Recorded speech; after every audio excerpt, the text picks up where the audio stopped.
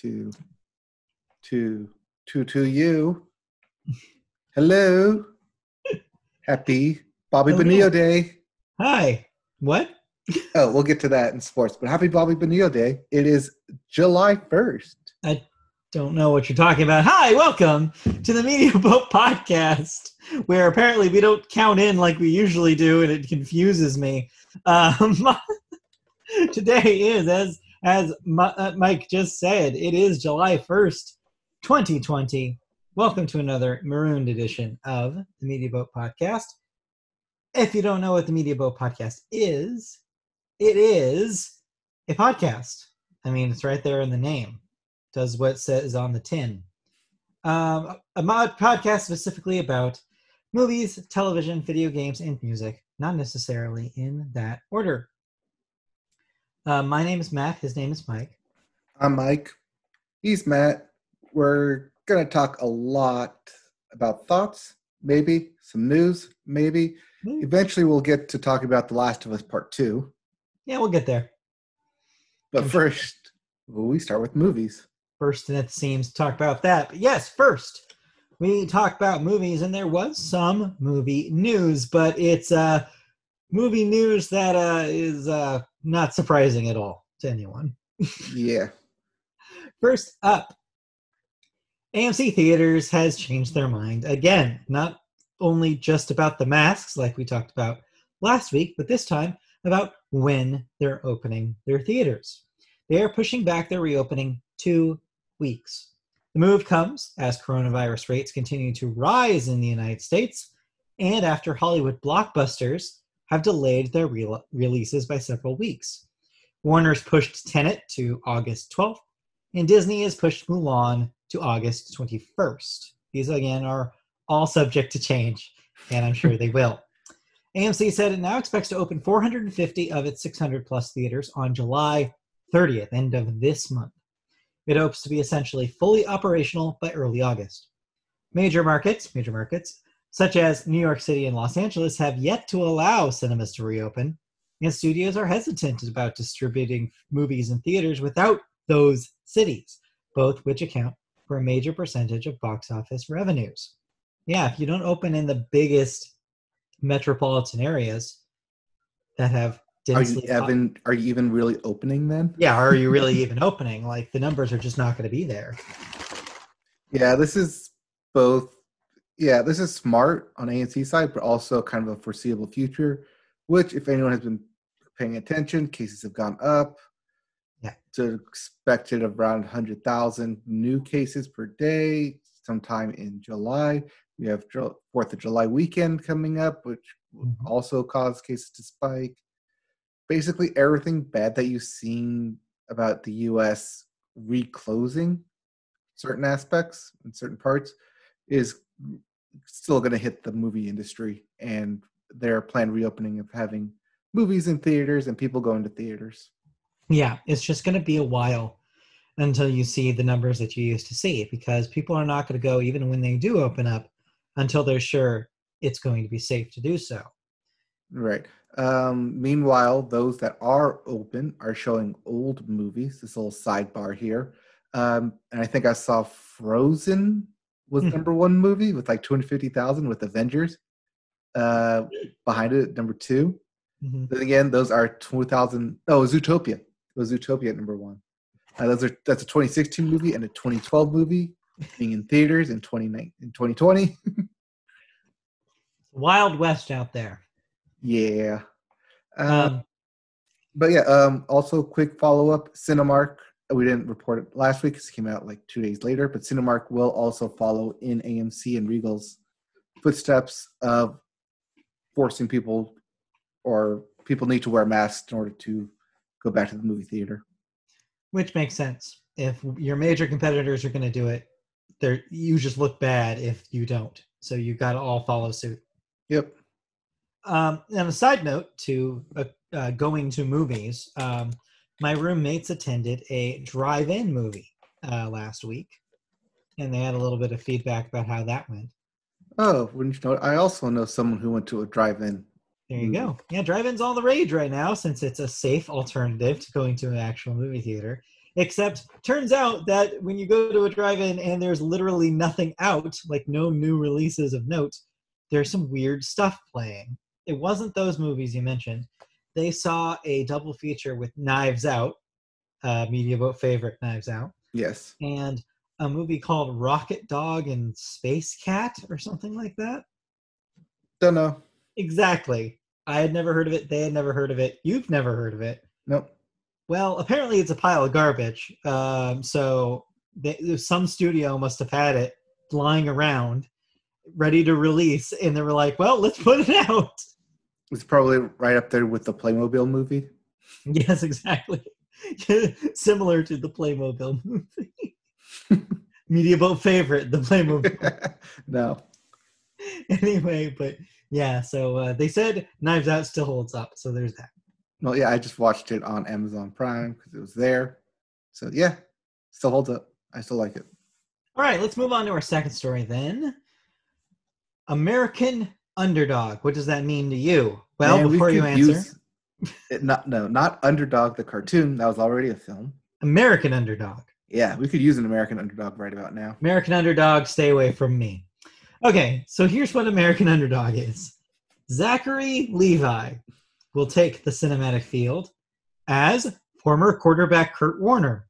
Hey. That coming in the movie American Underdog, a faith-based biopic about Warner's rise to national stardom, playing for teams like the St. Louis Rams and the Arizona Cardinals.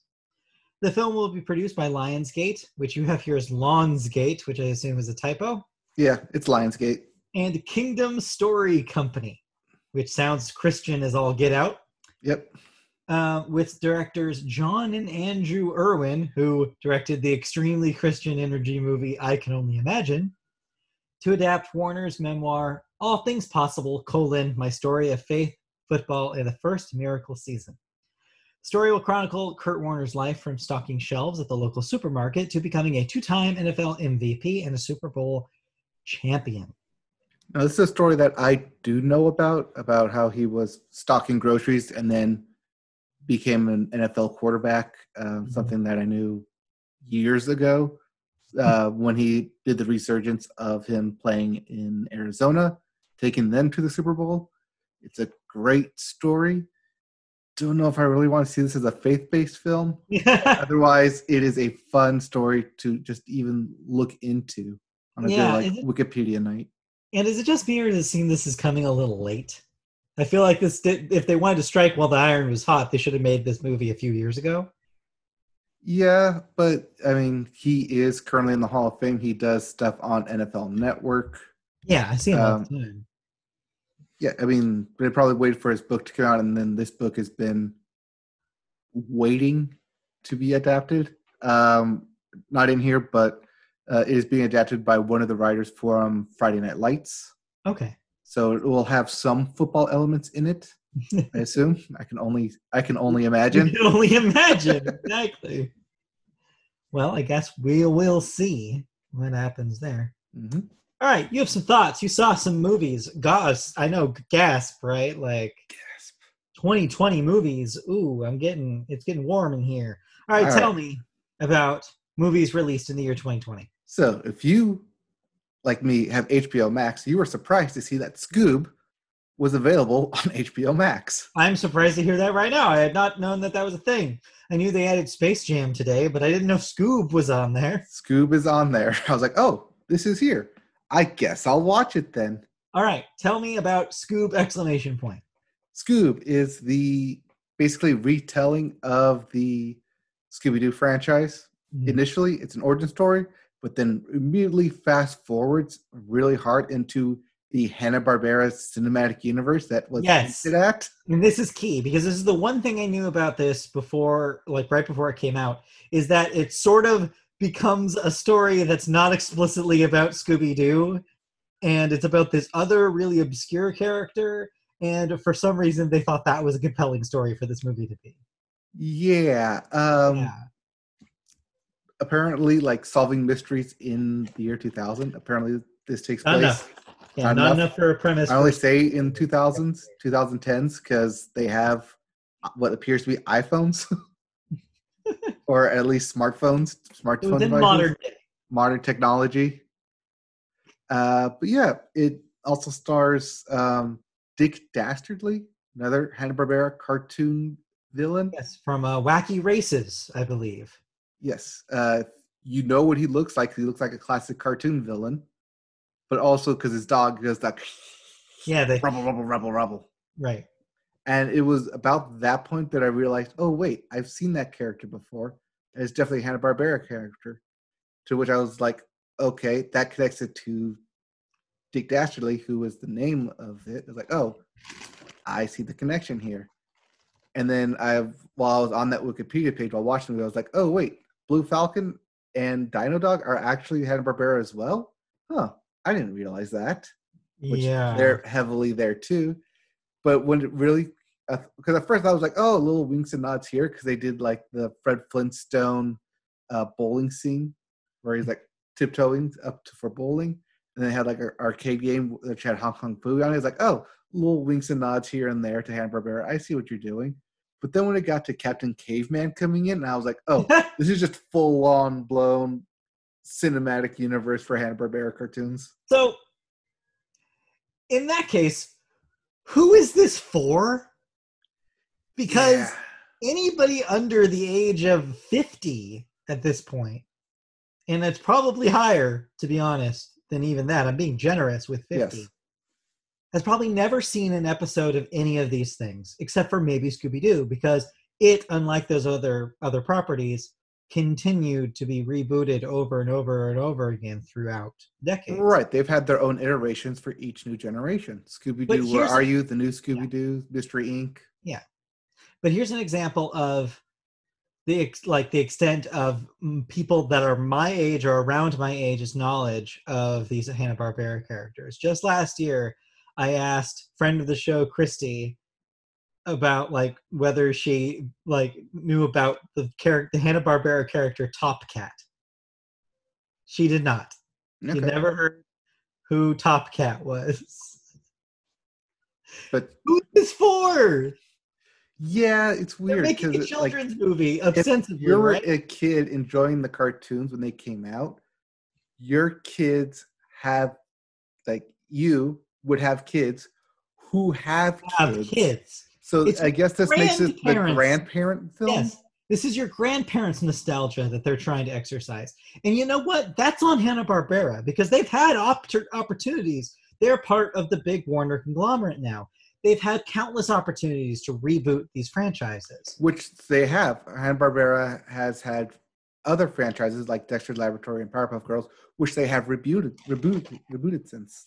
Rebutted. Why dig up these relics that nobody have heard of to try to reboot them now on the back of a character who actually does still have cultural cachet?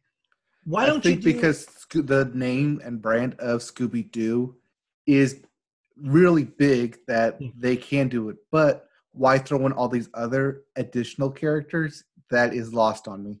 Here's the disconnect for me. What you do and what's been established as like the Marvel method is you do one really strong movie with your core character. You do a Scooby-Doo movie and make it about Scooby-Doo.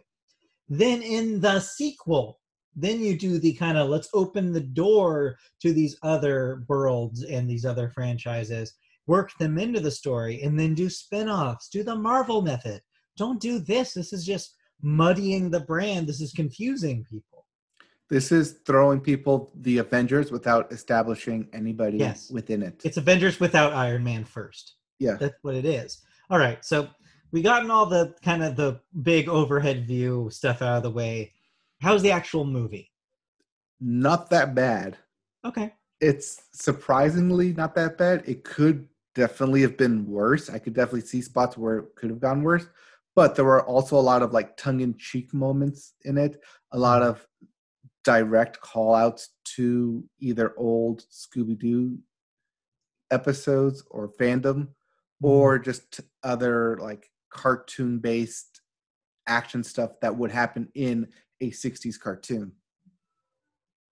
I will say that out of all the characters, Zac Efron's definitely one out of place who plays Fred in this thing. I'd imagine. He's just playing Zac Efron with a Fred mask, and that's definitely what it feels like.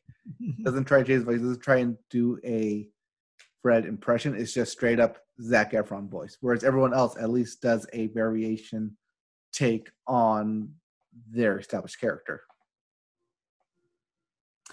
Disappointing. It kind of is. It toes the line between both disappointing and somewhat fresh take. But I think with it throwing a lot of the Hanna-Barbera's extra elements into it, it kind of tears it towards being the not recommend than the recommend. Yeah, I figured it was going to be kind of just middle. Mm-hmm. Interesting, though. Interesting that they're trying this. And man, bad timing, right? Like they were trying to make this an event film, and it just did not. The timing was not fortuitous. Yeah, like I think you said, like if there had like established stuff prior to this to make a team up, yeah, that would make sense. Mm-hmm. But then again, where do you start with that? Like, who do you get to all be in it together? Yeah. All right. What else did you watch this week? I watched a movie we talked about a while ago. That when we first saw it, was like, oh, this may seem funny for Netflix, starring Will Ferrell, called Eurovision: The Story of Fire Saga. Right. So yeah, this is they're like Iceland. It's like it's their parody. It's the American parody take of Eurovision. So yeah, I hesitate to say parody because Eurovision is a very real thing. Yes. But they're basically like a fictional competitor in Eurovision. Yes. Okay. And to my or not to my shock, but the shock of the people I was watching it, that Eurovision was actually a thing. Okay, they didn't know it was real. They didn't know it was a real thing. They really thought, oh, this is just some European singing contest, which I think is where they were basing this off of, on an American audience not knowing what Eurovision is, that it's all these different countries putting forth a single song to basically compete against each other. But for being a Will Ferrell movie, I laughed more than my fair share. Okay. It is surprisingly funny at times. I think Rachel McAdams definitely acts her ass off in this thing, especially keeping the Icelandic accent throughout the whole thing. Will Ferrell goes in and out of it, whereas Pierce Brosnan is just a Icelandic Irish brogue accent, which sometimes doesn't mesh with it. Overall, I think it's a pretty funny film. There are some moments that are definitely cringeworthy. One thing that did catch my eye, but this is for like a technical thing, is that it didn't feel like at most times it was filmed in 24 frames, but rather in 30 frames, because it did feel at times either television-esque or shot via DSLR. Which is really weird, really strange. Yeah. But it's not in like in sequences where you think they would, like, oh, it's Eurovision. Clearly, we're going to show it in Eurovision TV show 30 frames, but rather like a party scene, which it looked like at one point it was supposed to be a long take, but they couldn't either do it or had too many things going on, and too many messages. They're like, okay, we're just going to cut it up and kind of scrap that idea because they couldn't get it right. And it's like, okay, it felt weird, but what they had worked for it in the weirdness, comedic sense of it, if that makes sense. Yeah. That because it's framed in a comedy, it's okay to be weird with what they're doing. But still, it seemed like they were trying to like force a square hole in a round peg. Wait, round, square peg in a round hole. There you go. You're halfway there. Yes. Yeah, I saw this and I was like, should I watch this at some point? Maybe. But when I saw you had it on here, I was like, okay, I'll hear what he has to say about it before I pull the trigger on it. It's okay. It's not Will Ferrell's best comedy, but also definitely not his worst. see Holmes and Watson for that. Oh boy, yeah. But yeah, it's a fine Netflix film. I would definitely not pay money to see this thing. No. There's not a whole lot to positively take away, but the overall message that it tries to present, which is be true to yourself, sing from your heart, Yeah. definitely flows throughout the whole thing. And I think it nails, for that message, it nails it on the head. Okay. All right. Well, in that case, you have one more thing to talk about here. Other Netflix film, Yeah. Athlete A.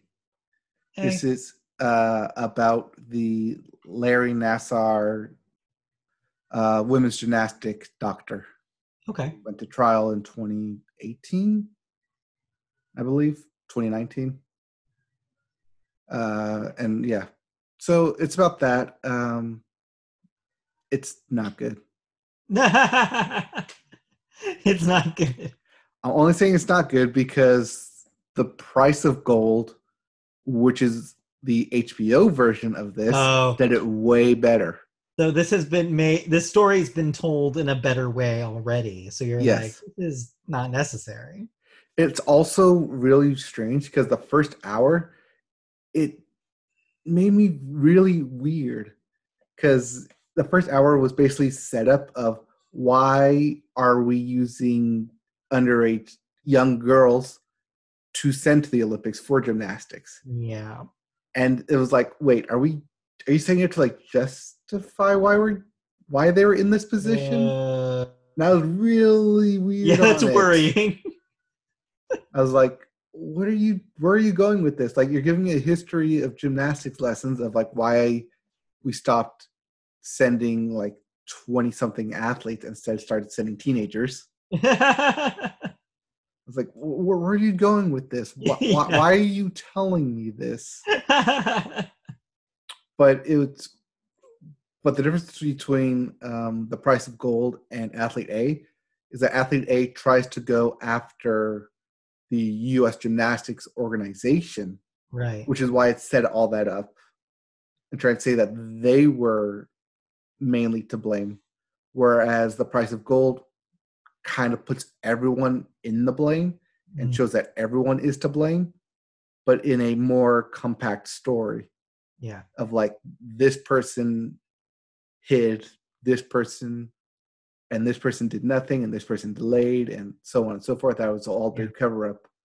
Whereas Athlete A tries to take that same information and put the pin on U.S. gymnastics to try and make them change. Athlete A puts it on all these different individuals who are, yes, a part of the organization, but never outrightly says the organization is at fault. It's these people. And you see this a lot when there's two different documentaries about the same subject. Is it's like a lot of it's the same overlap of the same information, but the point they're trying to make might be different. It sounds like that's the case here.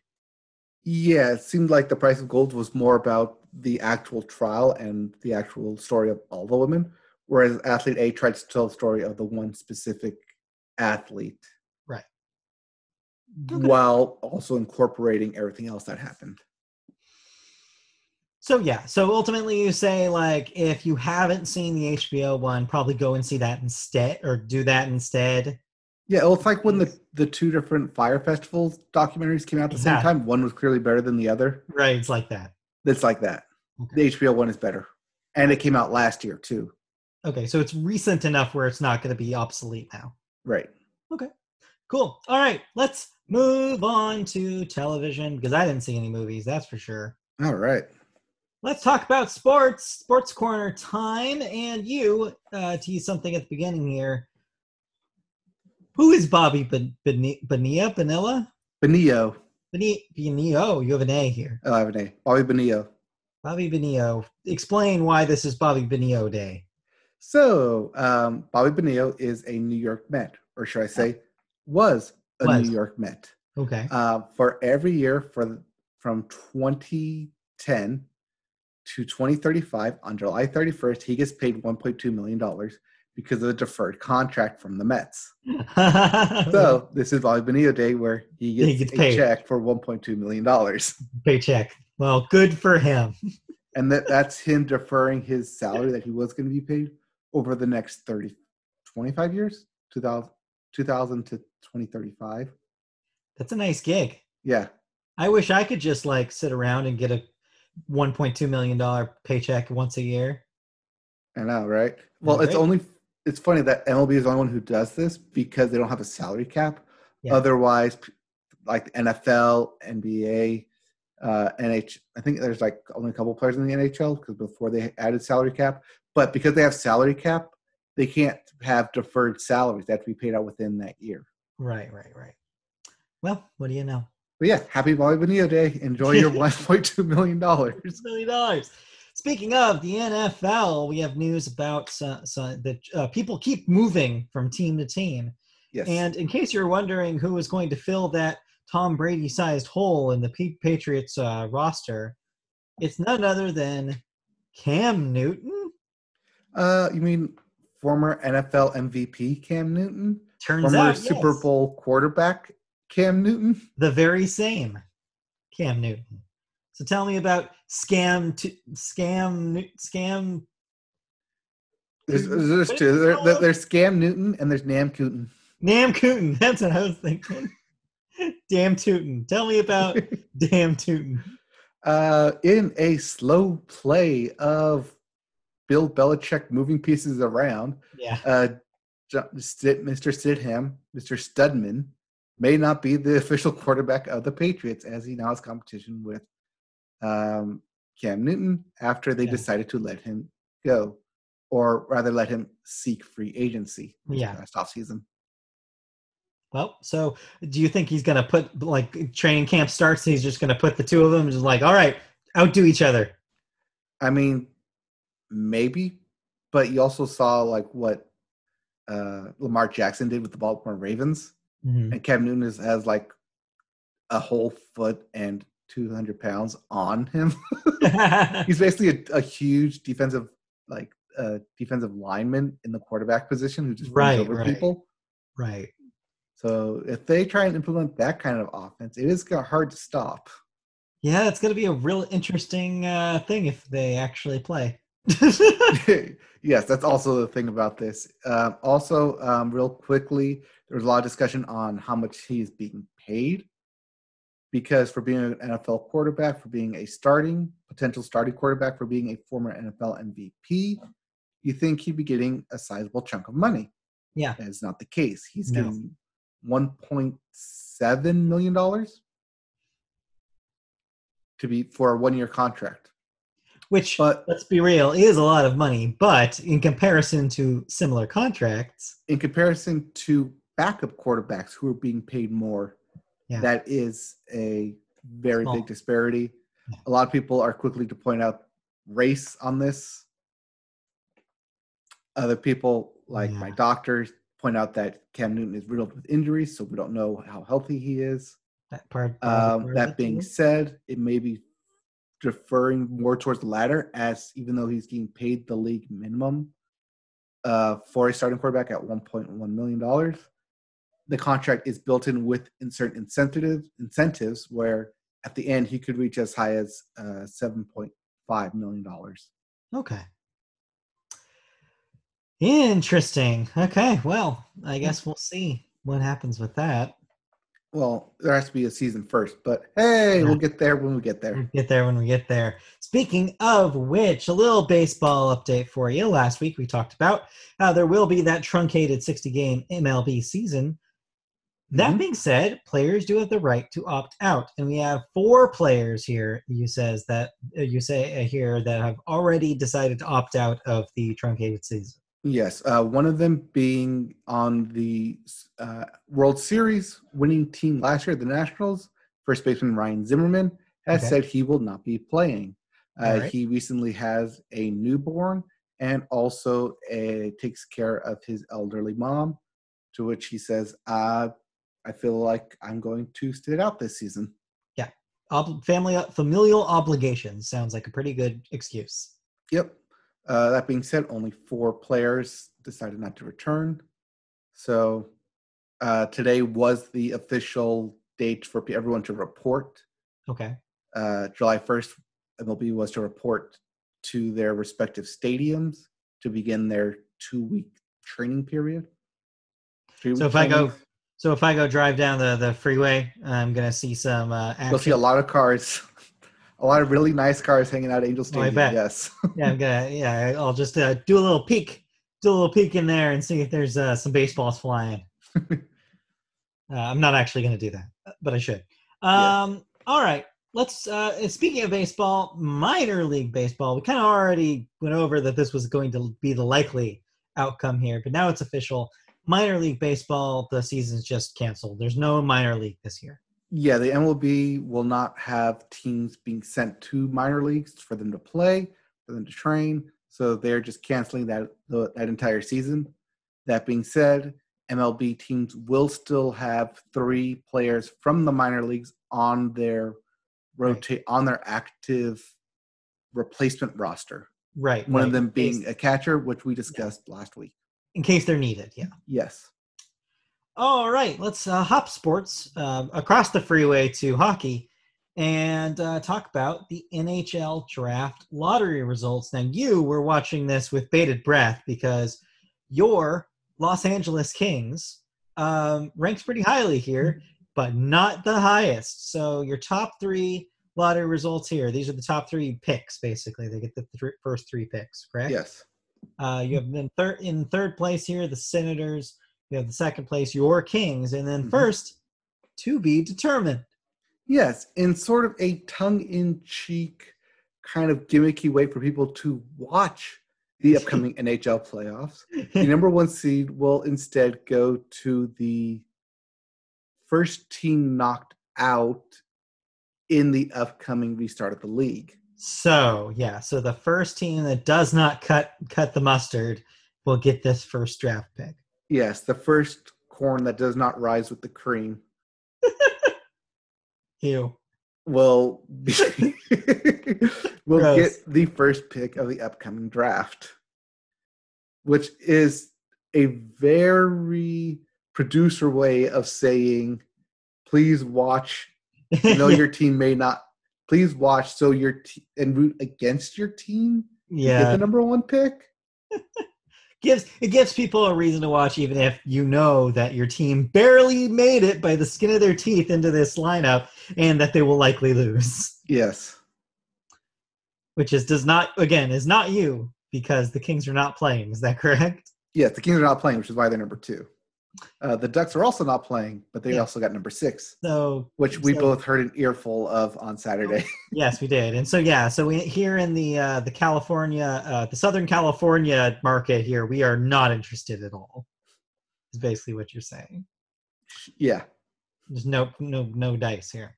Anyway, and lastly, in hockey here, the other hockey news here. So we knew already that there were going to be 2 hub cities. Unlike baseball, which changed their mind about the hub cities idea, hockey's doing it. And they've decided on the 2, likely, this seems to be the most likely options for the 2 cities. And guess what? They're not in the United States. They're in Canada, which makes sense because when you consider the numbers of COVID-related cases are going like this. I'm doing an upwards motion with my hand for the audio listeners here in the US, while in Canada, they're kind of doing this, which is a much lower kind of curve here.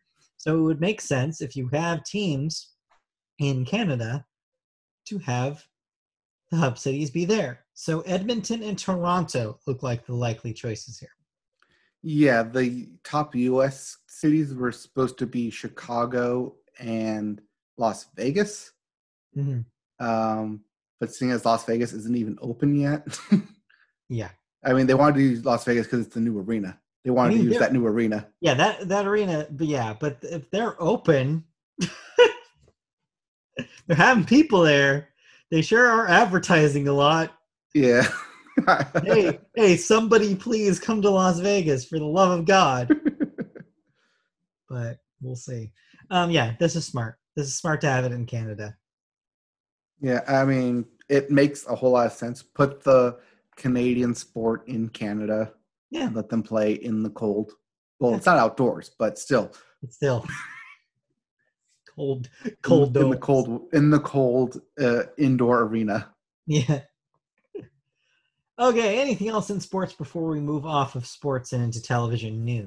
Real quickly, I know you're not interested, but we will have a dual Indianapolis weekend, Fourth of Okay, July weekend, with both NASCAR and the Indy 500 taking place back-to-back days so in the same place. if you like enclosed cars and then you also like open cars, do I have a weekend for you? Go to Indianapolis, Indiana, and Yeah, stand outside and listen to fast cars because you right. And can't get listen to them because in. you cannot get in and watch it. Well, that sounds fun. Yep. All right, let's talk about television news. Our first story is not about television, really. It's about streaming television. Well, Um, it deals with CBS, Viacom CBS. Yeah, that's sort of. Uh, so it's the biggest story of the week, probably because it's the biggest, unfortunate financial news for people who are members of this service we're going to talk about. YouTube TV, YouTube television, which is, of course, their cable replacement solution, not unlike The Sling, cord cutters. yeah, or your AT&T. It's their equivalent to all this formerly known PlayStation View, like all that kind of stuff. Mm-hmm. I am a subscriber to this. So this directly affects me. I'll get into in a moment. But they've announced some changes happening in the YouTube world, and there's good news and there's bad news. The good news comes is that they are adding networks. We had previously reported this, that they were planning on making a deal with Viacom CBS and adding some of their networks to the lineup. This includes BET, CMT, Comedy Central, MTV, Nickelodeon, Paramount Network, TV Land, and VH1. So those are now available as of yesterday on your YouTube TV. No need to upgrade, you just get those channels as is. The bad news is that these additions have raised the price. The monthly price of YouTube TV will increase to $64.99 a month. This is a $15 jump from the current price, $49.99, which is a 30% increase. For new customers who have not signed up for your YouTube TV yet, this new price is starts now, as of the end of June.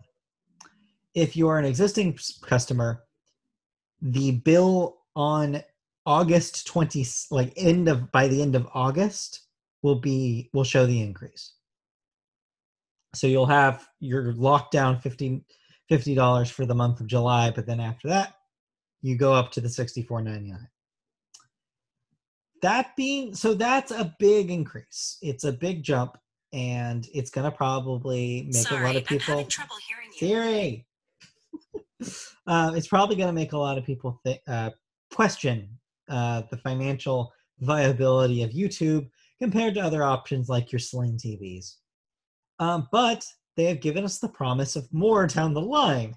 The Viacom deal will eventually also add BET Her, MTV2, MTV Classic, Nick Jr., Nicktoons, and Teen Nick at a later date. No word, though, on whether that will be rolled into the existing Everybody Gets It subscription or whether those will be in addition for an additional price, like Stars or like some of the other options that they've given. Time. So it's a lot to think about if you're either an existing subscriber or someone who is looking to be a cord cutter. And price-wise, it's getting to the point where really the only difference between a cable subscription with a traditional cable provider and one of these bundle packages is whether or not you want a set-top box to rent. That is literally the difference now. Yeah, because I think even for us paying for Spectrum, it's at $75 a month. Yeah. And that you're talking about a $10 difference there. Yeah. I looked into it a couple months ago thinking that I was going to save some money potentially. And what I found out very quickly was to get the channels I would want, and I would need to rent the set-top box. To get DVR, I would have to add the DVR package. Set-top box with DVR package would have added $15 to the $45 price. So I would be basically paying the same thing. So for me, it just didn't add up, and it made more sense to stay using the YouTube thing. So now I'm caught. I'm caught in a kind of a problem where it's like, for $10, I have this thing. And right now, it's in this time of this pandemic, it's even harder because I can't necessarily have a dude show up from Spectrum and deliver these things to me and install it. He cannot. He cannot enter. They're being prohibited from entering homes. So it's like, I don't have an option. I guess I'm stuck. I'm stuck in YouTube, and which also means I'm stuck in the Fox Sports like weird valley right now, which is there are no sports, so they're not renegotiating that Fox Sports deal that happened before the pandemic. Mm-hmm. But when there are sports, say baseball is telecast, do they all of a sudden renegotiate and decide to pull out, and I lose the sports networks after I started paying more for the service? Probably. So I'm screwed in a lot of ways, but I feel like I'm more screwed by Spectrum. So I don't know. I don't know what to do at this point. I'm going to pay $65, I guess, until they figure their shit out. Well, we finally hit it. 7 years later, we finally hit the weird streaming bubble. Yep. Of prices finally caught up with actual cable TV. And it's the network, it's the conglomerates that did it. The conglomerates didn't want to play ball for anything less than they were already making deals for. Mm-hmm. Viacom probably came to YouTube, Google in this case, and probably Google was like, well, yeah, we'd love to have these guys. How much are you asking though? And they probably came to them with a big price tag, and they were like, that's a lot of money. Like, we would love to give our customers this, but we have to have them eat it on their end because we're spending millions of dollars presumably on this deal.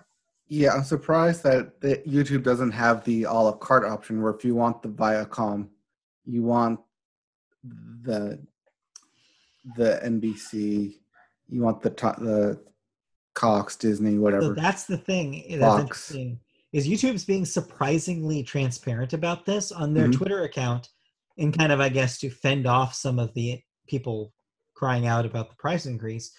They straight up said this price increase is because when the conglomerates come to them and offer, hey, I know you expressed interest in this one network of ours, they won't give them just the one network. They say, no, you have to, in order to get this one thing, we're giving you 12 of our networks, and you cannot say no. This is yes or no. Like, we're out the door unless you get all of these. And then Google has to then be like, well, I guess if we're going to get all of these, then we have to make them pay for all of these.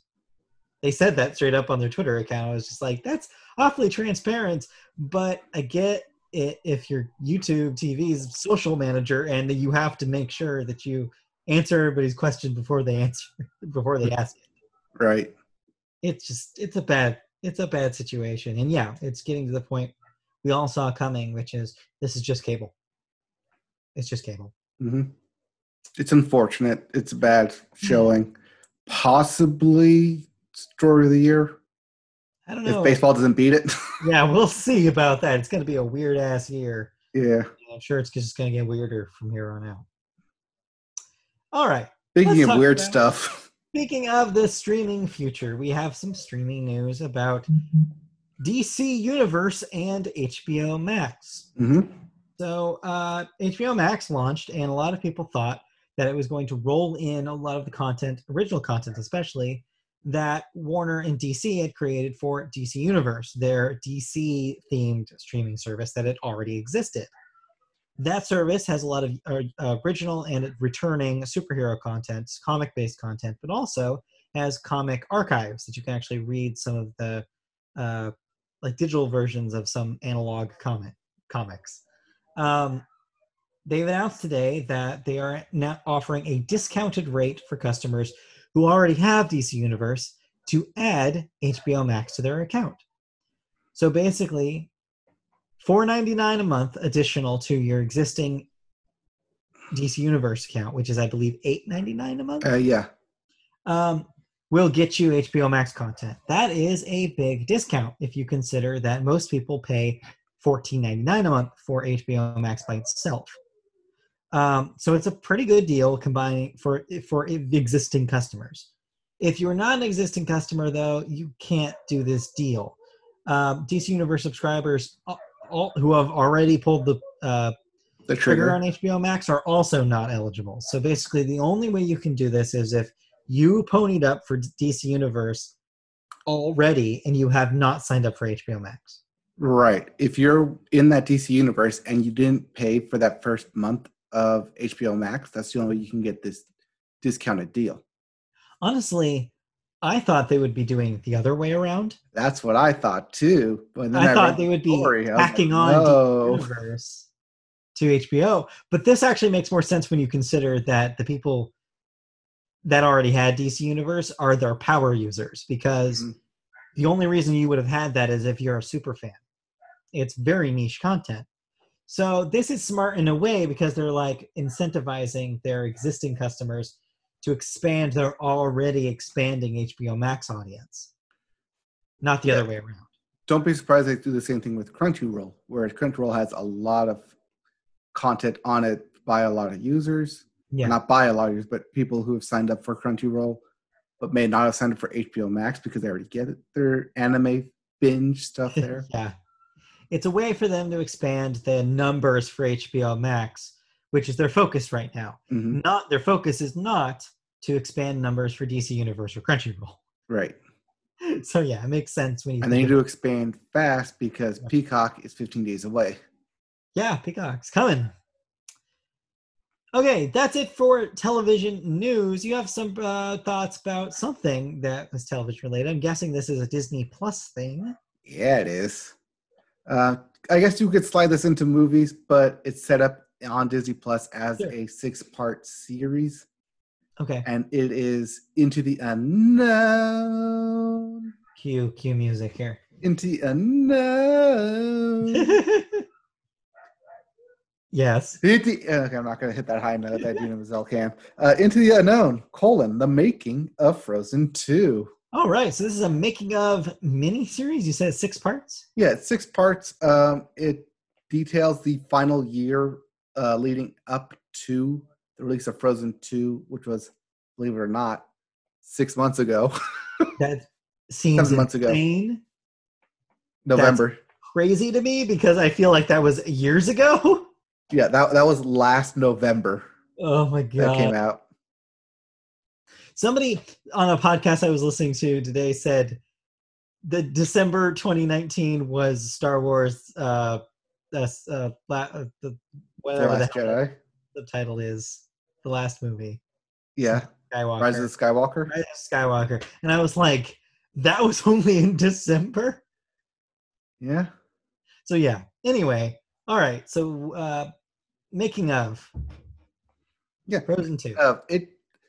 It does a lot of stuff that I like as a cinematic experiencer, as someone who studied film, who likes all the backstory and who listens to commentary, not once, not twice, but 3 times, constantly.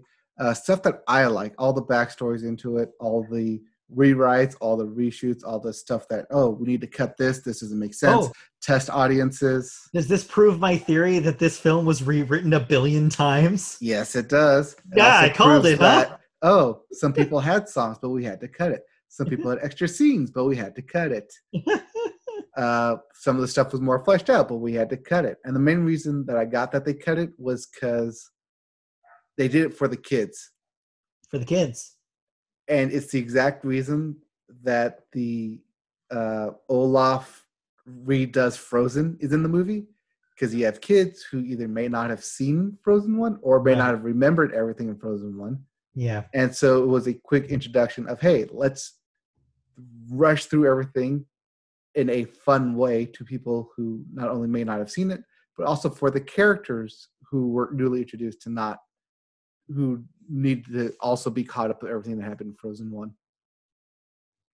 But I do like all the backstory animation to it, all the pitch meetings, all the rewriting sessions they went through, all the recording, the dialogue, the was it Josh Gad's continuous improvisation on everything that he does.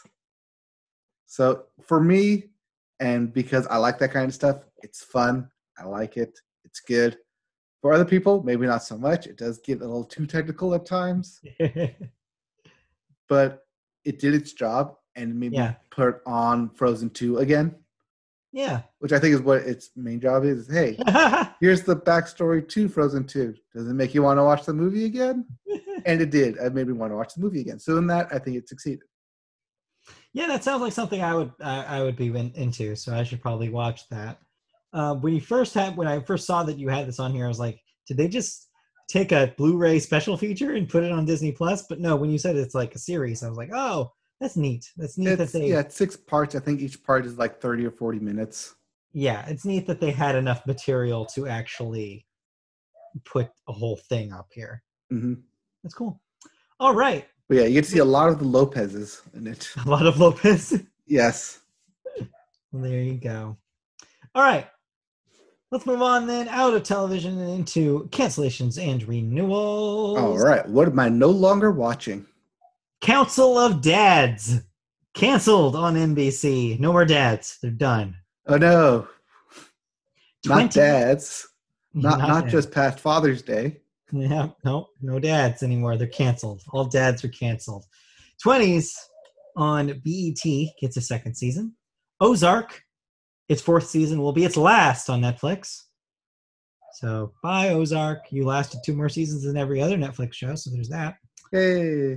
Curb Your Enthusiasm will get a 11th season in HBO because, David asked for one. Yeah, exactly. That's it for cancellations, renewals. Moving into deaths here. Handful here. Joe Sinnott, age 93, a Hall of Fame comic book artist. Drew for the Avengers, Thor, Fantastic Four, among others. Among other Marvel properties. Marvel contributor there. Mm-hmm. Huey, just one name, I guess. Huey, age 31, rapper, famous for Pop Lock and Drop It, which I'm sure all of you have heard at least once at a school dance. Yes, those are the lyrics. Pop, lock, and drop it. Lock and drop it. Stuart Kornfeld, age 67, a film producer, produced films such as Dodgeball and Tropic Thunder. Sounds like he worked with Ben Stiller a lot. I was going to say, what's the common theme there? Yeah, there's a Stiller connection. Kelly Asbury, age 60, animator slash film director. Worked on Spirit, Shrek 2, and Romeo and Juliet. So it looks like it was part of the DreamWorks family. Yep. And so they worked on some other features as well. There you go. Lastly, though, the big unfortunate death this week, a comedy legend we lost this week. Carl Reiner, age 98. Actor, writer, director, 11-time Emmy winner, 1-time Grammy winner. Huge piece of comedy history, famous for The Dick Van Dyke Show, Steve Martin's The Jerk, Ocean's 11, countless other appearances on late night shows, cameo appearances on sitcoms and movies, just a famous staple of the comedy world. His son Rob Reiner, also extremely famous. The family is well known. And yeah, Carl made an impact on comedy, and he will definitely be missed. Yeah, this is one of those titans of the industry that fell. But that being said, age 98, this was an inevitability. It's amazing that he lived as long as he did. Yes. So, yeah. There you go. I think he was the first recipient of the Mark Twain Humor Award. Yes. In 2000 when they started it. So clearly, if you're the first person of anything. Yeah, it mattered a lot. You matter. All right, let's move into music and let's talk about some things that don't matter as much. All right, we start music with the Billboard, and we start the Billboard with the Hot 100. What's getting hot in here? What are the hot singles? The hottest one is A Big Rock Star. Uh-huh. by Da Baby featuring Roddy Ricch. Yep. Once again, your number one song. At number 2, Savage by Megan Thee Stallion featuring Beyonce. At number 3, Blinding Lights by The Weeknd. At number 4, and the only new entry into the top 5, Roses by Saint John. Yeah, I'm guessing this is another one of those TikTok things because I have no idea what the hell this is. Don't know. I don't know. And number 5, well, back in the top 5, Intentions, Justin Bieber featuring Quavo. I mean, Justin Bieber's name has been in the news recently, and you know what they say about bad publicity. There's no such thing. Anyway. Anyways, let's move into the albums chart. Your Billboard 200. Yes. Your number one album this week is My Turn by Lil Baby. At number 2, Rough and Rowdy Ways by Bob Dylan. Yep.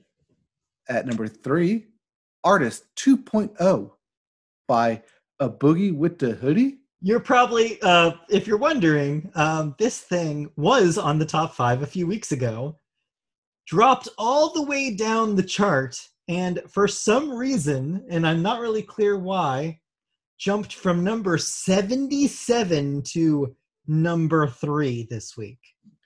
Ticket sales. Wait, that's not a thing. That's not an option right now. Yeah. I don't know why. I have no idea why. But man, strange. For the love of us, we cannot get rid of A Boogie with the Hoodie. I don't know. At number 4, Blame It on Baby by Da Baby.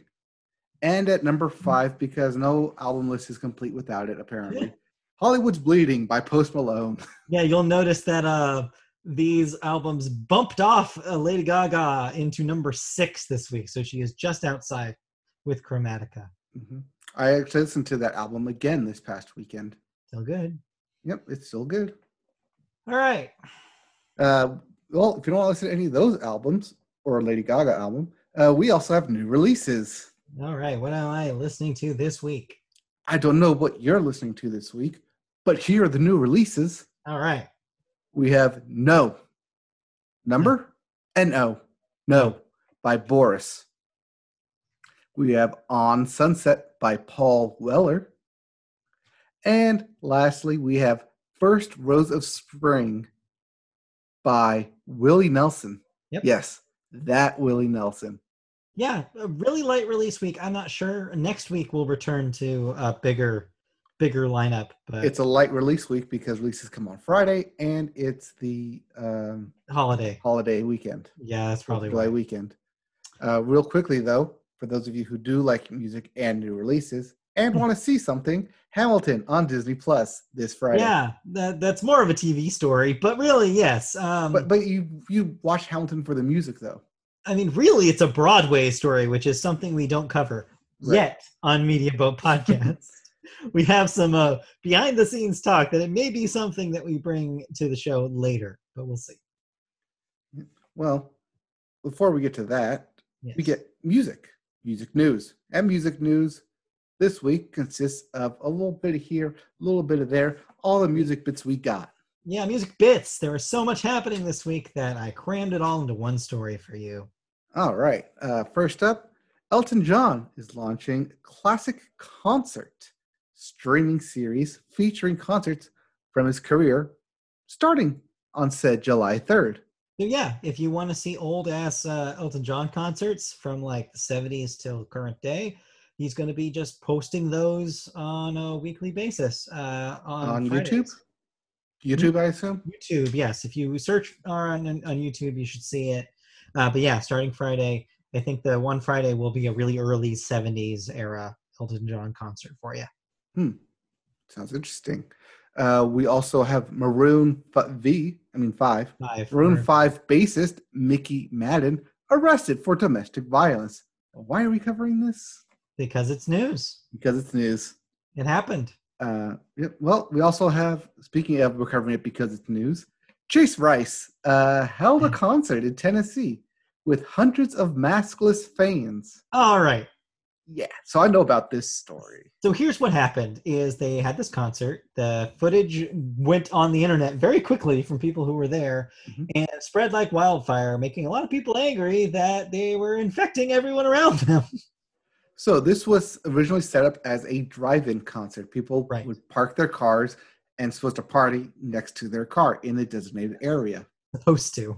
Supposed to, I say, because as video showed and as country fans have clearly shown a disregard for Yeah. mask wearing or social distancing, it became a mad rush party. Yeah. So yeah. So the second half of the story, which was I didn't include because this is the bits. But the second half of this is that Chase Rice went on later on social media to basically make a statement about it. He, first of all, did not apologize or say that there was any issues. He did basically was very defensive about it.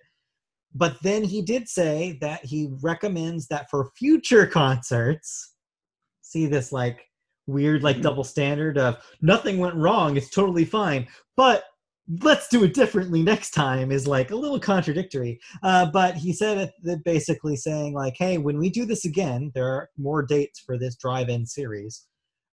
He encourages people to follow the rules. Right. I believe those dates were actually taken off of his Instagram and will be put up at a later date. Yeah, so who knows at this point. But so yeah, he did not do his duty as a public figure by saying y'all shouldn't have done that. Instead, he was very like hedging his bets because he probably doesn't want to lose the diehard fans, and probably a very large number of his diehard fans are probably the ones who are like, who needs the mask? Let's do this. Like, let's do this again. It's like, just don't have the concert, man. Just don't have the concert unless you're confident that it's going to be safe for the people who go to your concert. I don't know. Well, it's Tennessee. It's Chase Rice. Maybe not a lot of people would show up. No, there were lots of people there. Well, any excuse for people to go out and gather. Anyway, let's keep bitting on here. Anyways, let's keep up bitting on with MTV VMAs, an award show, something happy. Yeah, sort of. Sort of, as it will be held at the Barclays Center with limited to no audience. I assume this means that only the award, either winners or people nominated, will be there with relegated staff. So yeah, we had briefly talked about this when it was theoretically offered. This is confirmed now, though. The city gave them an okay. But yeah, so chances are this will be you fly in the celebrities, you distance them, and then you have them do the performances and the award acceptances with no audience or limited audience. So that's what they're going to do. Hey, someone's got to get their Moon Man. I guess so. Yeah. We also have independent music blog Stereogum launches crowdfunding campaign alongside benefit compilations. So here's what happened here. So Stereogum used to be independent originally when they launched. We're independent for years. Got bought by by Billboard. We're a Billboard affiliate for I want to say 2 to 3 years. But at the beginning of this year, in January, the editor-in-chief basically bought back the site and made it independent again. So from January to the beginning of the pandemic, they were doing fine, and they were ready to do a site relaunch, and they were all prepared to like enjoy being independent again. Then the pandemic happened, and apparently ad revenue tanked for them. They had to run like 1 billion obtrusive ads on their site right now in order to make up the money. So ultimately, the EIC was like, "This sucks. This sucks as an experience for our readers, and this is not going to do." So the solution to their problem is they started a crowdfunding campaign on Indiegogo that launched this week, and to help promote it, they've done a compilation with several artists that are associated with the website. So basically, a lot of names I would recognize and not that many that you would. And they're doing covers. It's covers of songs from the 2000s.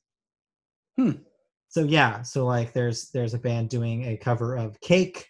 There's a band doing a cover of like to basically think of like like buzzy 2000s bands, and they'll probably will be covered here.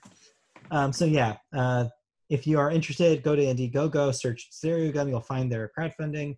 They have a flexible goal, so like they're trying to just make as much money as they can. And then yeah, there's a bunch of incentives like T-shirts and sticker packages and a Zoom launch party.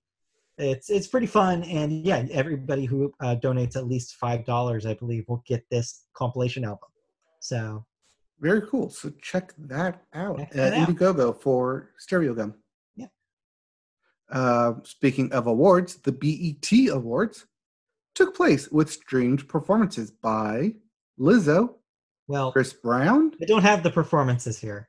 There were several performances, but the names I have here were the major winners of the night. Okay, so major winners were Lizzo, Chris Brown, yeah, DaBaby, and Megan Thee Stallion. Yeah, so the bigger names from the last couple of years. Mm-hmm. Yeah, it seems like it was a kind of cool setup. They had like some of the introduction stuff at like a studio, but then did a lot of the performances, like I said, streaming from other pre-taped locations. Like Megan Thee Stallion did a Mad Max Fury Road inspired performance out in the desert somewhere. So I'm like, yeah, sure. I mean, I think it's cool. I think it's cool that they did it, and I wanted to give it a shout out. Nice. I assume we could also watch all this on YouTube. So presumably these clips are available, yeah. All right. We also have Beyonce in the news announcing a launch of a new visual album. Yes. Black is King on Disney Plus. It will be based on her soundtrack for the Lion King remake. Yes. Which, when they came out, I pointed out had a lot of African influence on it. Yes. So this is her third visual album, if you're counting the one for the self-titled album Beyonce, then Lemonade. And now this. Though, yes, unlike those two, this one is based on something that was already released. I'm not sure if there will be original content beyond the songs used on the Lion King soundtrack, but I guess we'll find out when this thing launches. I did not see a date, but later this year. Well, coming to Disney Plus, which we have.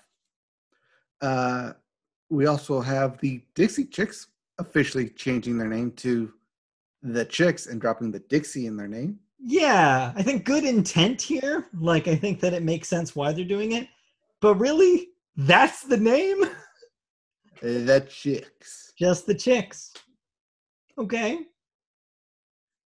I mean, sure. I guess Lady Bird wasn't an option. Just the Chicks. The D Chicks? Yeah. Maybe not so much. The last bit that you skipped over is just a follow-up from last week's story about Justin Bieber. Oh, I didn't skip over it. I was going to go back to it because it deals with Justin Bieber. Yeah, it's just a real quick follow-up from last week because he's getting litigious, y'all. Oh, yeah, he is, because Justin Bieber files a $20 million lawsuit against Twitter users responsible for his sexual assault allegations. So, yeah, again, totally normal behavior for a guy who definitely didn't do any of these things. Mm-hmm. Again, watch this being settled out of court. Yeah, exactly. It'll be settled, which is how these, if I can just real briefly step onto the soapbox here, it's how these abusers usually cover up and move on from their abuse and act like nothing happened, is that they do settle these things out of court. All right, I'm stepping down. All right. Anyways, actually, you want to get back up there? Because you have some thoughts. I'll be really brief with these thoughts, and thankfully they're not political. Well, actually, they're not that political this week. I don't know. You have to talk about Women in Music, Part 3 by Haim. Part 3, the new record by Haim. I always forget. I go with Haim. Haim. It's their last name. So, if you're not familiar with Haim, they've had a few records so far. They've kind of popped up here and there. They've done a couple of SNL performances. But their first couple of records were very much like, hey, we like 70s classic rock, and we're going to do that with a modern sheen. And that's basically been their gig for a while. This record changes that a little bit. This one has them trying some different production techniques, trying different sounds, trying different genres on for size. There's a song that sounds very, very like dance poppy on here. There's a song that sounds like UB40. There's a song. They try all sorts of weird things on this thing, and you know what? It 100% works. I think this is their first truly great record. I really enjoyed it. So it works on a high level compared to their discography, or it works on all levels? I think it works really well. I think you should give it a try. It's varied enough where you might not like all of it, but you might like some of it. And they also kind of use it to get a little bit more personal with their lyrics as well. As the name implies, some of the songs do deal with their experiences as women in the music industry. One song especially kind of calls out a music journalist for some of the inappropriate questions that they've been asked.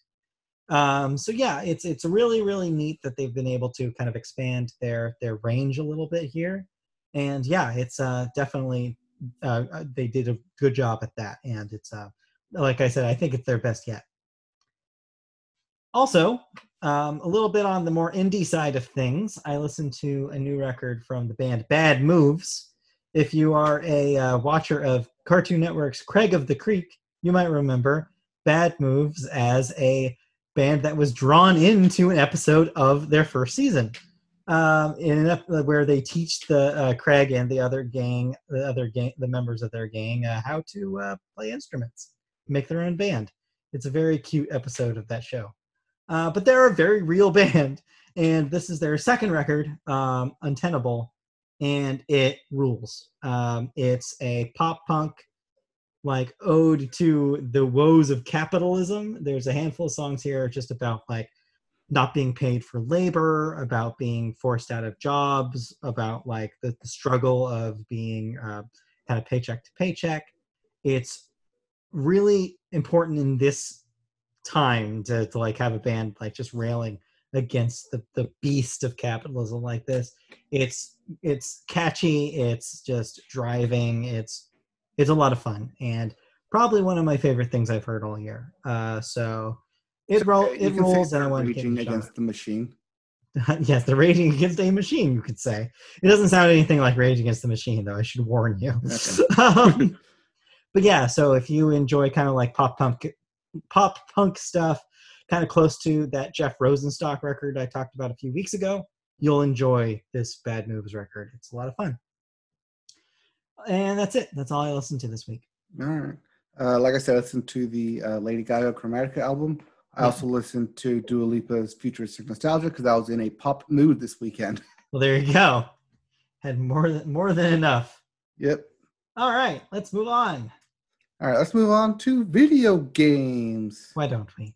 And why don't we start with new releases with Iron Man VR for the PlayStation? Finally. No, this is different. I know, finally. And this is different from the Marvel Avengers game from Crystal Dynamics.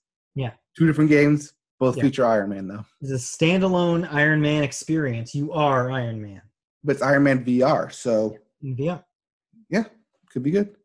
We also have Trackmania for the PC. Yep. Catherine, Full Body for the Switch. Yep. NASCAR Heat 5 for the PlayStation, Xbox, and PC. Mm-hmm. If you haven't played the first 4 games, that's okay. I'm pretty sure you can just jump into this and let it rip. All that NASCAR lore, you're going to miss all of it. And lastly, we have Superliminal on the PlayStation, Xbox, and Switch. Mm-hmm. All right. Our first story has to deal with Animal Crossing. Oh. As Animal Crossing, New Horizons will get its summer update on July 3rd. That's this Friday. A lot of stuff dropping this Friday. Popular Friday. All-day weekend. Yep. Bringing diving, new sea creatures, characters, and mermaid DIY recipes with it. You've been living next to the ocean in Animal Crossing for months, and now you can finally jump into it for a swim.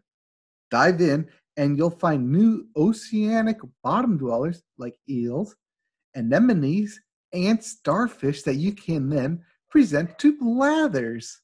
Another new addition is a cute little guy, Pascal, the Otter, who will swap scallops for mermaid-themed DIY Why does recipes. it sound like you're doing like a children's story right now? Is Animal Crossing not a children's story? No, it's serious. It's about debt. You're right. Gulliver is back too, although he seems to have had some kind of pirate makeover for the summer season. So there you go. More Animal Crossing. That's really Hey, new Animal Crossing updates. This follows, of course, their past Easter update with all the eggs and their recent butterfly update, bug update. Yeah, well, the bug off was like a competition. Okay, the most yeah. recent thing was wedding season, which was their June event. So That's what it was. All the weddings, all the animals getting married. But yeah, I know friend of the show, Christy, is very excited for this. Apparently diving was a thing that was in the 3DS game, and that they're bringing over to this game. Oh, okay. So there you go.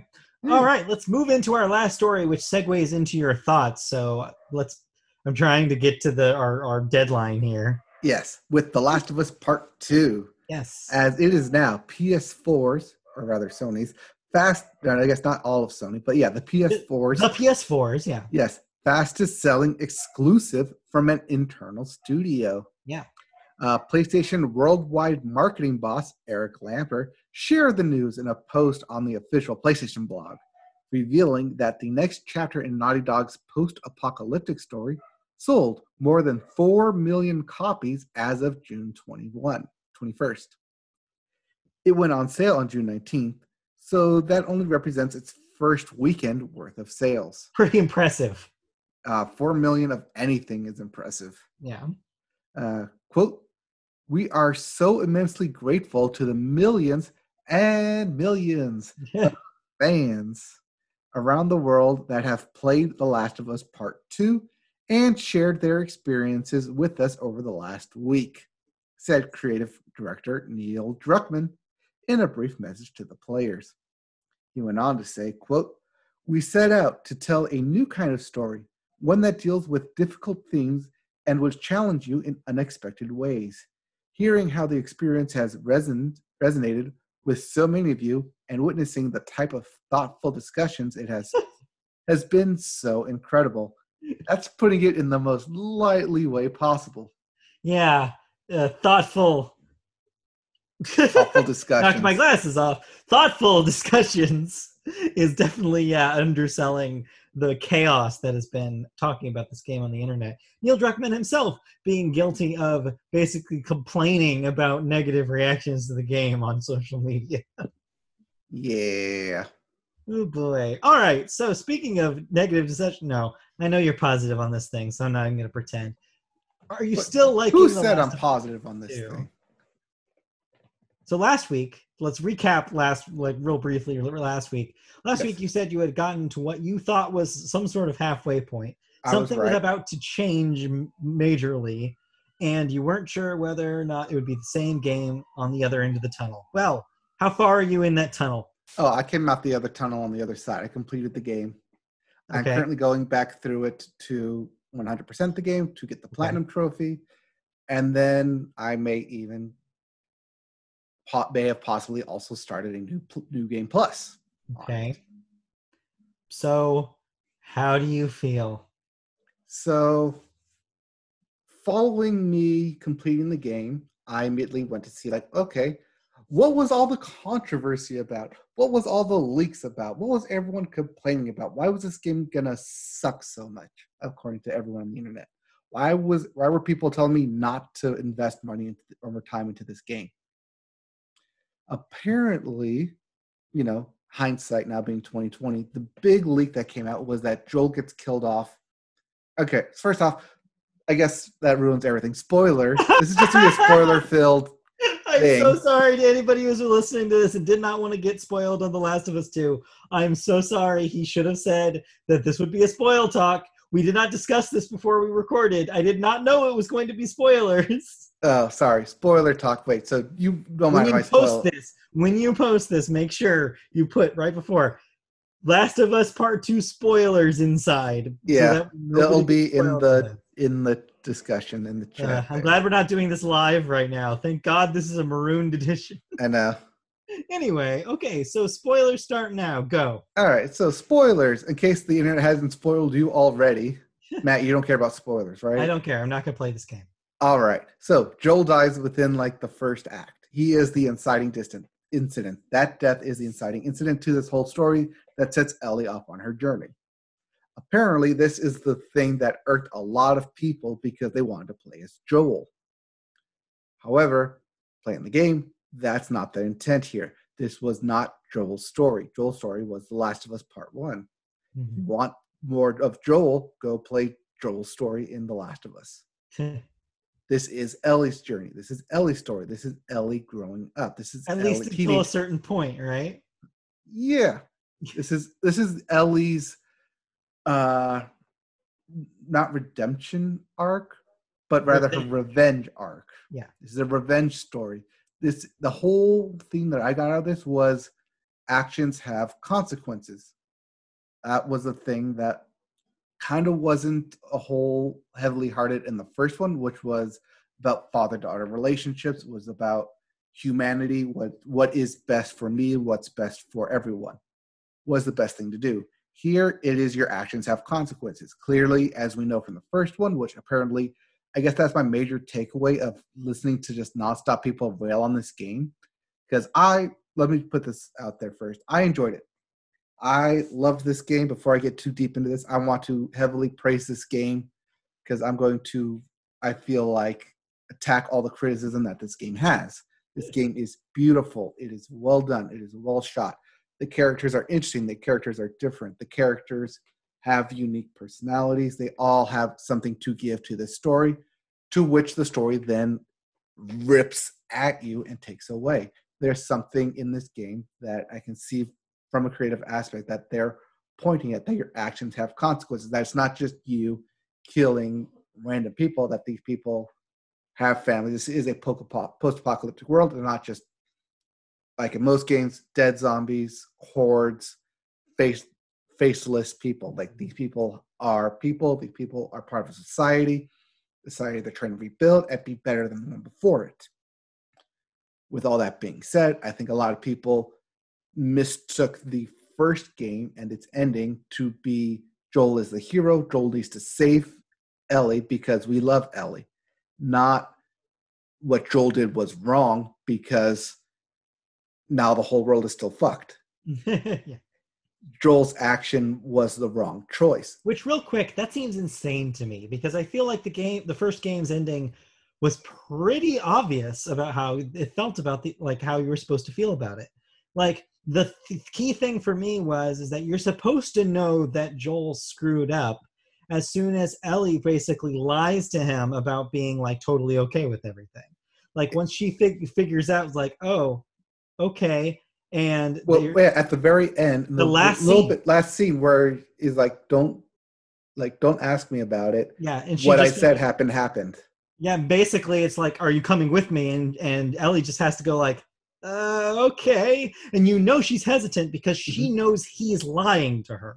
But she has the inkling that he's lying, that it's not the whole truth. And if it's not lying, it's at least not the whole truth. Right, exactly. And so to me, that seemed so obvious back in 2013. That's insane to me. People would still think Joel is like this heroic figure. Like the whole game was telling you about how messed up he is. The whole game is telling you how selfish he is. Yeah. Right. And so when this new game starts, it shows that, Joel has grown as a person. He's grown as a person. Has grown in the society. He's grown to be more trusting of people. Mm-hmm. To which is the immediate thing that people point to in him breaking a character, which is, no, I wanted Joel from 2 years, 3 years ago, 4 years ago, because it's a 4-year jump. That they wanted Joel from 4 years ago, not now. They wanted to play as Joel then, as the same person who just goes around killing people. Mm-hmm. Which this game clearly points at is the wrong thing to do. You don't go around just killing people because they're hunting you. That there has to be a better option. There has to be a better way. You can't live in a society like this where you just go around killing people because those actions have consequences, whether it's people you're directly dealing with or people that you indirectly deal with that come back to haunt you, that come back to fight you, that at no point don't stop ever hunting you. that you're always looking over your shoulder, and you can't live like that. Mm-hmm. And even if you do somehow, which I thought was really clever, find a way to put that behind you, your past will still eventually catch up with you. Okay. And I think a lot of people just completely ignored that aspect as soon as Joel died, because it's like, oh, I don't care. You've completely ruined this game for me, which is wrong. So A real wrong way to quick, think about it. so is this the bulk of the criticism you've seen is based on this? A bulk of the criticism I've seen is based on that, yes. Okay. The other criticism I've seen is that you're playing as the quote-unquote villain. And that, yeah, I've seen that take. And that is where I was last week, where I just started playing as Right. Abby, the villain, and how people didn't. Yeah, I want to put quotes around that, the antagonist, because she's not the villain of this thing, because there are no good people in this game. I was gonna say, but like we said last week, which is this is a game where you have to go in understanding that nobody's good. Right. Nobody's classically good. Everybody's out for themselves. Exactly. This is not a story of like The Last of Us where it's the lesser of two evils. You could even say that about The Last of Us Part 1, and to a certain extent. The only reason why Ellie is not really, you can't really put her into that camp is because she's so young and she's still learning and reacting. Also, she was dragged across country. This was not her journey. Yeah. She was along for the ride, which is why you were played as Joel and not really as Ellie. By this point, though, she becomes a person with active choices that she makes, which means has an agenda. No longer given that free pass. Right. She has an agenda that she is actively going towards. Yeah. And I think people who played the first half and really enjoyed it, all of a sudden get complete whiplash. And because in that moment, they still see Abby as the person who killed Joel, something that they see as an irredeemable action, even though she clearly has a whole backstory where she was there in Last of Us Part 1, unseen as this doctor's daughter, who you then brutally murder, said doctor, who then take away the only hope of the Fireflies, who then eventually leads to this dismantlement of the Fireflies, which leads her and her group as a liar, traitor, basically the what do I call it? The false prophet messiah that they were sworn to believe throughout the whole first game. And so basically her whole life has gone to shit because Joel killed everyone there and stole away the one hope. Right. So she's on this whole redemptive arc initially of wanting revenge, but then also wanting to find a new place for herself and for everyone else to live. Which they do find in Washington, which I'll take another sidestep here. Great choice picking Seattle as the place for this. I loved it. I loved every aspect of it. I love seeing new cities in this whole post-apocalyptic world, detrimental everywhere. It's really nice to see. Also, with that, let me see here.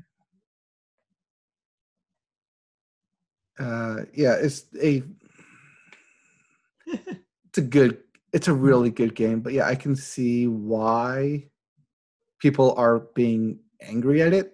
Mm-hmm. I just don't agree with everyone being angry at it. So I wasn't gonna play it, but this is making me wanna play it because there's some other stuff that I've seen people criticize the game for that you have not mentioned at all. And we do not have time to get into it. So maybe I will play this game after all. And maybe what we'll do is down the line when we have some more free time, maybe we'll do a big, just a whole cast about it. Because I feel like do not because I know there are a lot of the whole criticism I've seen about it is people not liking Abby, not even as a character, not being sympathetic, but her as a character model. And that seemed to be an extreme first thing they always attacked. I was like, okay. Baggage. Because if you had if you had 5 years with only one goal of hunting down a single person, wouldn't you put every waking moment in effort into either A, finding that person, or B, making sure you are ready when you eventually do confront that person? Yeah. And that is something that I think people miss in the 4-year gap. Or just don't care about. Yeah. Or just blaze past because they have an agenda. Right. Yeah. Or it's either they have an agenda or they think other people have an agenda that they're trying to put forward and they don't want to accept it. Exactly. Okay, well, tell you what, I got a holiday weekend coming up. Yep. Maybe I'll pull the trigger on this thing, and yeah, maybe we can record a separate podcast for this so that way we can like kind of have more time to really get into nitty gritty about it, because I think it's very telling that there's so much to say about this game that you have not talked about the gameplay at all today. No, but that's what I'm saying. Yeah, is there's a lot going on in this game. There's a lot story wise, a lot gameplay wise. There's a lot that went into making this game, but it's too much time for us. Yeah, there's not enough time to go into it. So yeah, unless you want to spend another hour on this. No, which I don't want to. So what I'll say is that Media Boat Podcast will do a special Last of Us 2 Part 2 thing. I'll give myself some time to, I guess, play this game, because I feel like we cannot have a good conversation about it unless I've played it. And I think that's a lot. That's also something that I saw looking at other people's videos, is that they themselves didn't play it. They just watched someone else play it. And I think that disconnect of watching someone else play it and not experience it yourself will lead to a different outcome. Also, I know it's going to look damn good on that television. On your 4K? Yeah. Yep. It's like part of me just wants to see it. Well, also because you have the Pro, right? Uh-huh. Yeah, because I have the original PlayStation. It just spun up like a jet fan ever since. Oh, no, I mean, mine's going to be freaking loud, too, but at least it's going to look good. Yeah, but not well. Like as soon as I started up, just immediately trying to struggle to keep up with everything. Well, we'll see. We'll get back to that. Maybe next week we'll talk about if we have like a date for that to go up. But yeah, that will be a podcast that we'll have to do at some point. Yep, we'll do. All right, but with that wraps us up. It does. So thank you for joining us for the Media Boat Podcast for this week. We'll be back next week for another regular episode. Marooned, of course. So thank you. And if you want to see us, our faces, while we do this podcast, you can see our recorded versions of these Marooned podcasts on youtube.com. Just search Media Boat Podcast and find our page. You can also find archived footage of us playing video games, like you playing some of Last of Us Part 2, on our YouTube channel. If you want to hear the audio version, that's available through most podcast services. Just search Media Boat Podcast there. You can also find us on social media. Media Boatcast is our Twitter handle. I almost said Twitter candle. I don't know what that is. Facebook, you can find our page if you search Media Boat Podcast. You can also find us twitch.tv/MediaBoat for our older video game streams. And last but not least, if you have any questions, comments, anything that you want to say to us, you can email us at mediaboatpodcast@gmail.com. Thank you for joining us. We'll be back next week with another episode, so stay tuned and have a good, safe 4th of July weekend if you're in the United States. We'll be back next week with more thoughts, news, maybe some more Last of Us Part 2 discussion, maybe. We'll see. We'll see. All right. Thank you for tuning in. Be back next week. Okay, bye.